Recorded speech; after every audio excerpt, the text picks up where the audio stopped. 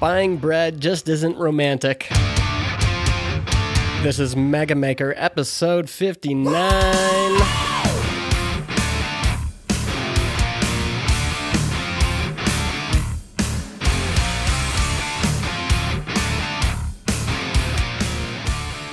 All right, folks. Thanks for coming back to the Mega Maker Show. Shout outs to some folks that reached out after the last episode. Chad Flynn got me on Twitter, the letter M, the letter I. Justin, or you can just tweet at Mega Maker. He says, can you please do more podcast episodes? Well, Chad, that tweet was actually what got me to create today's episode. So thank you for that motivation. Also heard from lots of people. Michael was out walking his dog in Australia and was listening. Darian Rosebrook was listening. Get me on Twitter. If you are listening to this podcast right now, just take out your phone. You can keep the earbuds in, keep the earbuds in, take out your phone, open up Twitter, and send me a tweet. And I might read it on the air, or it just might encourage me to do another episode. You never know. I want to talk a little bit about motivation. And to do that, we are going to go to Safeway. You see, normally, when I'm in Safeway, I'm looking for the best price on bread. I've got 4 kids. There's a lot of mouths to feed. We don't have a Costco close by. And so Safeway is just the closest grocery store.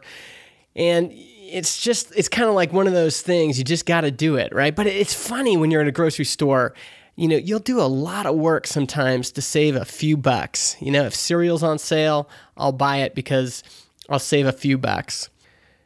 But something happened a few weeks ago, and it made me think about, any of us that are entrepreneurs or solopreneurs or freelancers, we're trying to convince people to do things. And I had this thought while I was in Safeway that made me realize that sometimes we're targeting the wrong kind of people, or sometimes there's something wrong with what we're offering. So let me explain. A couple of weeks ago was Valentine's Day. And I found myself, along with many other men, there was probably 20 other men, all in Safeway. Same store where I normally buy bread and cereal, all that stuff. But we're in the floral section. They've got a special florist shop inside my Safeway filled with all sorts of, flowers and things for Valentine's Day.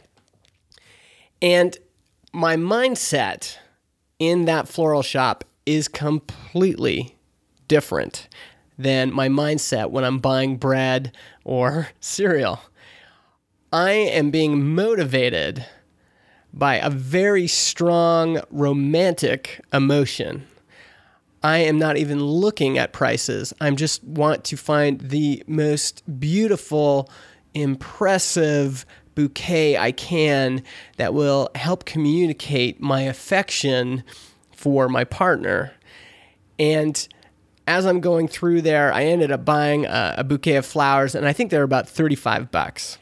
And actually, my son was with me, and he's like, Dad, that's a lot of money to spend at Safeway on one thing. We're used to, even like a big thing of chicken is like $20 or something. And he's noticed, he's like, what are you doing? You're spending all our money on flowers for Mom? And, I brought the flowers home. This is the night before Valentine's, actually. Brought the flowers home, got them set up on the table. My wife comes in. She loves them. She remembers, it is Valentine's Day tomorrow. It achieves what I set out to do. Okay, next day. Next day is really Valentine's Day. And, I'm on my lunch break, and I'm thinking, I should do something for Lorinda during the day, too, as a little surprise. And so I go back to Safeway and find a little potted bouquet that I could bring to her office, something for the office. And then I also go and get her favorite drink at Starbucks, which is also in Safeway. And so between those two things, I probably spent another, $25 or something like that. So what are we up to? 30 plus 20 is 50 plus another 10 is 60. I've spent $60. And normally I'm in this place and I'm trying to save $5. Motivation changes everything. How motivated is your customer? Now, when it comes to flowers on Valentine's Day, there's a lot of people that are highly motivated to get the perfect bouquet, and they will do whatever it takes. They might even go to 3 or 4 stores just to get the perfect bouquet for the one they love. Now, will they do that for a loaf of bread? Maybe. I mean, if it's gluten-free bread and they don't have Glutino in stock, that's the bread I eat. If you're gluten-free, Glutino, that's the best gluten-free bread I've found. If they don't have Glutino in stock, I'm pretty motivated to get that because I like bread and I want to be able to eat it. And so I might go to another store. But if it's just normal bread for the kids, no way. I'm just buying the $3, $4 loaf, and I'm not going to go to another store for that. The difference is really the emotion behind the purchase. And this principle also applies to selling software, selling freelance services, whatever you are selling. I see a lot of software developers in particular selling apps to unmotivated customers. If you're tugging, pulling, and begging people to try your product, you have a motivation problem. And the smartest founders look for people already in motion who are highly motivated to find a solution for an obstacle in their life. A good example of this is Stripe. Getting a merchant account used to be hard. You would have to fill out lengthy forms, fax them in, get background checks, and pay these really high application fees. But the crazy thing is people were doing it. That's how motivated they were to get a store online. I need to accept credit cards. I will go through all of this garbage just to get that shopping cart online. But the Collison brothers, who are now, I think, the youngest, richest people in the world, noticed this motivation, and they formed Stripe.com and made it super easy to accept credit cards online. You can literally sign up for an account in 30 seconds. They targeted a highly motivated group and made it easier for them to get what they wanted. It kind of plays out like this. Before, I really want to get this store online. Ah, damn it, I need to fill out this 40-page document. I gotta wait 6 weeks to get this back? The frustration. Now, I really want to get this store online. Oh, sweet. All I need to do is sign up for Stripe, and 30 seconds later, I'm accepting credit cards. The customer is still highly motivated, but Stripe has just made it easier for them to make progress. So what affects customer motivation? Here are a few factors to keep in mind. Number 1, societal context. I don't know if any of you are old enough to remember iFilm.com, but iFilm launched in 1997 when most consumers were still using dial-up. I think the 56K modem came out in 97. So they were first. I mean, they should have won. They should be, instead of YouTube.com, it should be iFilm.com. But the difference is that YouTube started in 2005, right when broadband was exploding. So over the next year, I think 2005 to 2006, high-speed internet grew by like 40% in North America.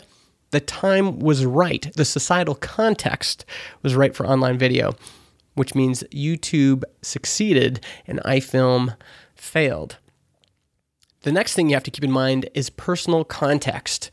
As we go through different phases of life, our motivation changes. There's this great textbook online. I'll link to it in the show notes. And the authors observe that when you were a child, the last thing you probably wanted as a gift was clothing. But as you became a teen, cool clothes probably became a bigger priority. Your context changes, and your motivation to acquire clothes also changed. And the third thing I'll mention is reference groups. If all of your peers are in Snapchat, you'll be motivated to be there too. I'm not sure if any of you have seen Vero, V-E-R-O. It's this new social network, and it's kind of everywhere right now. A lot of people are jumping on it and posting about it. It's just another place to post updates like Facebook or Twitter. It actually reminds me a lot of Tumblr, but my reference group is moving to Vero, and so I'm motivated to be there too. And so If everyone leaves for Snapchat, for Instagram, you'll likely follow. We tend to mirror the people we identify with. And it's also true in business. Notice how many startups moved their blogs to medium.com or have started using live chat with Intercom or whatever on their website.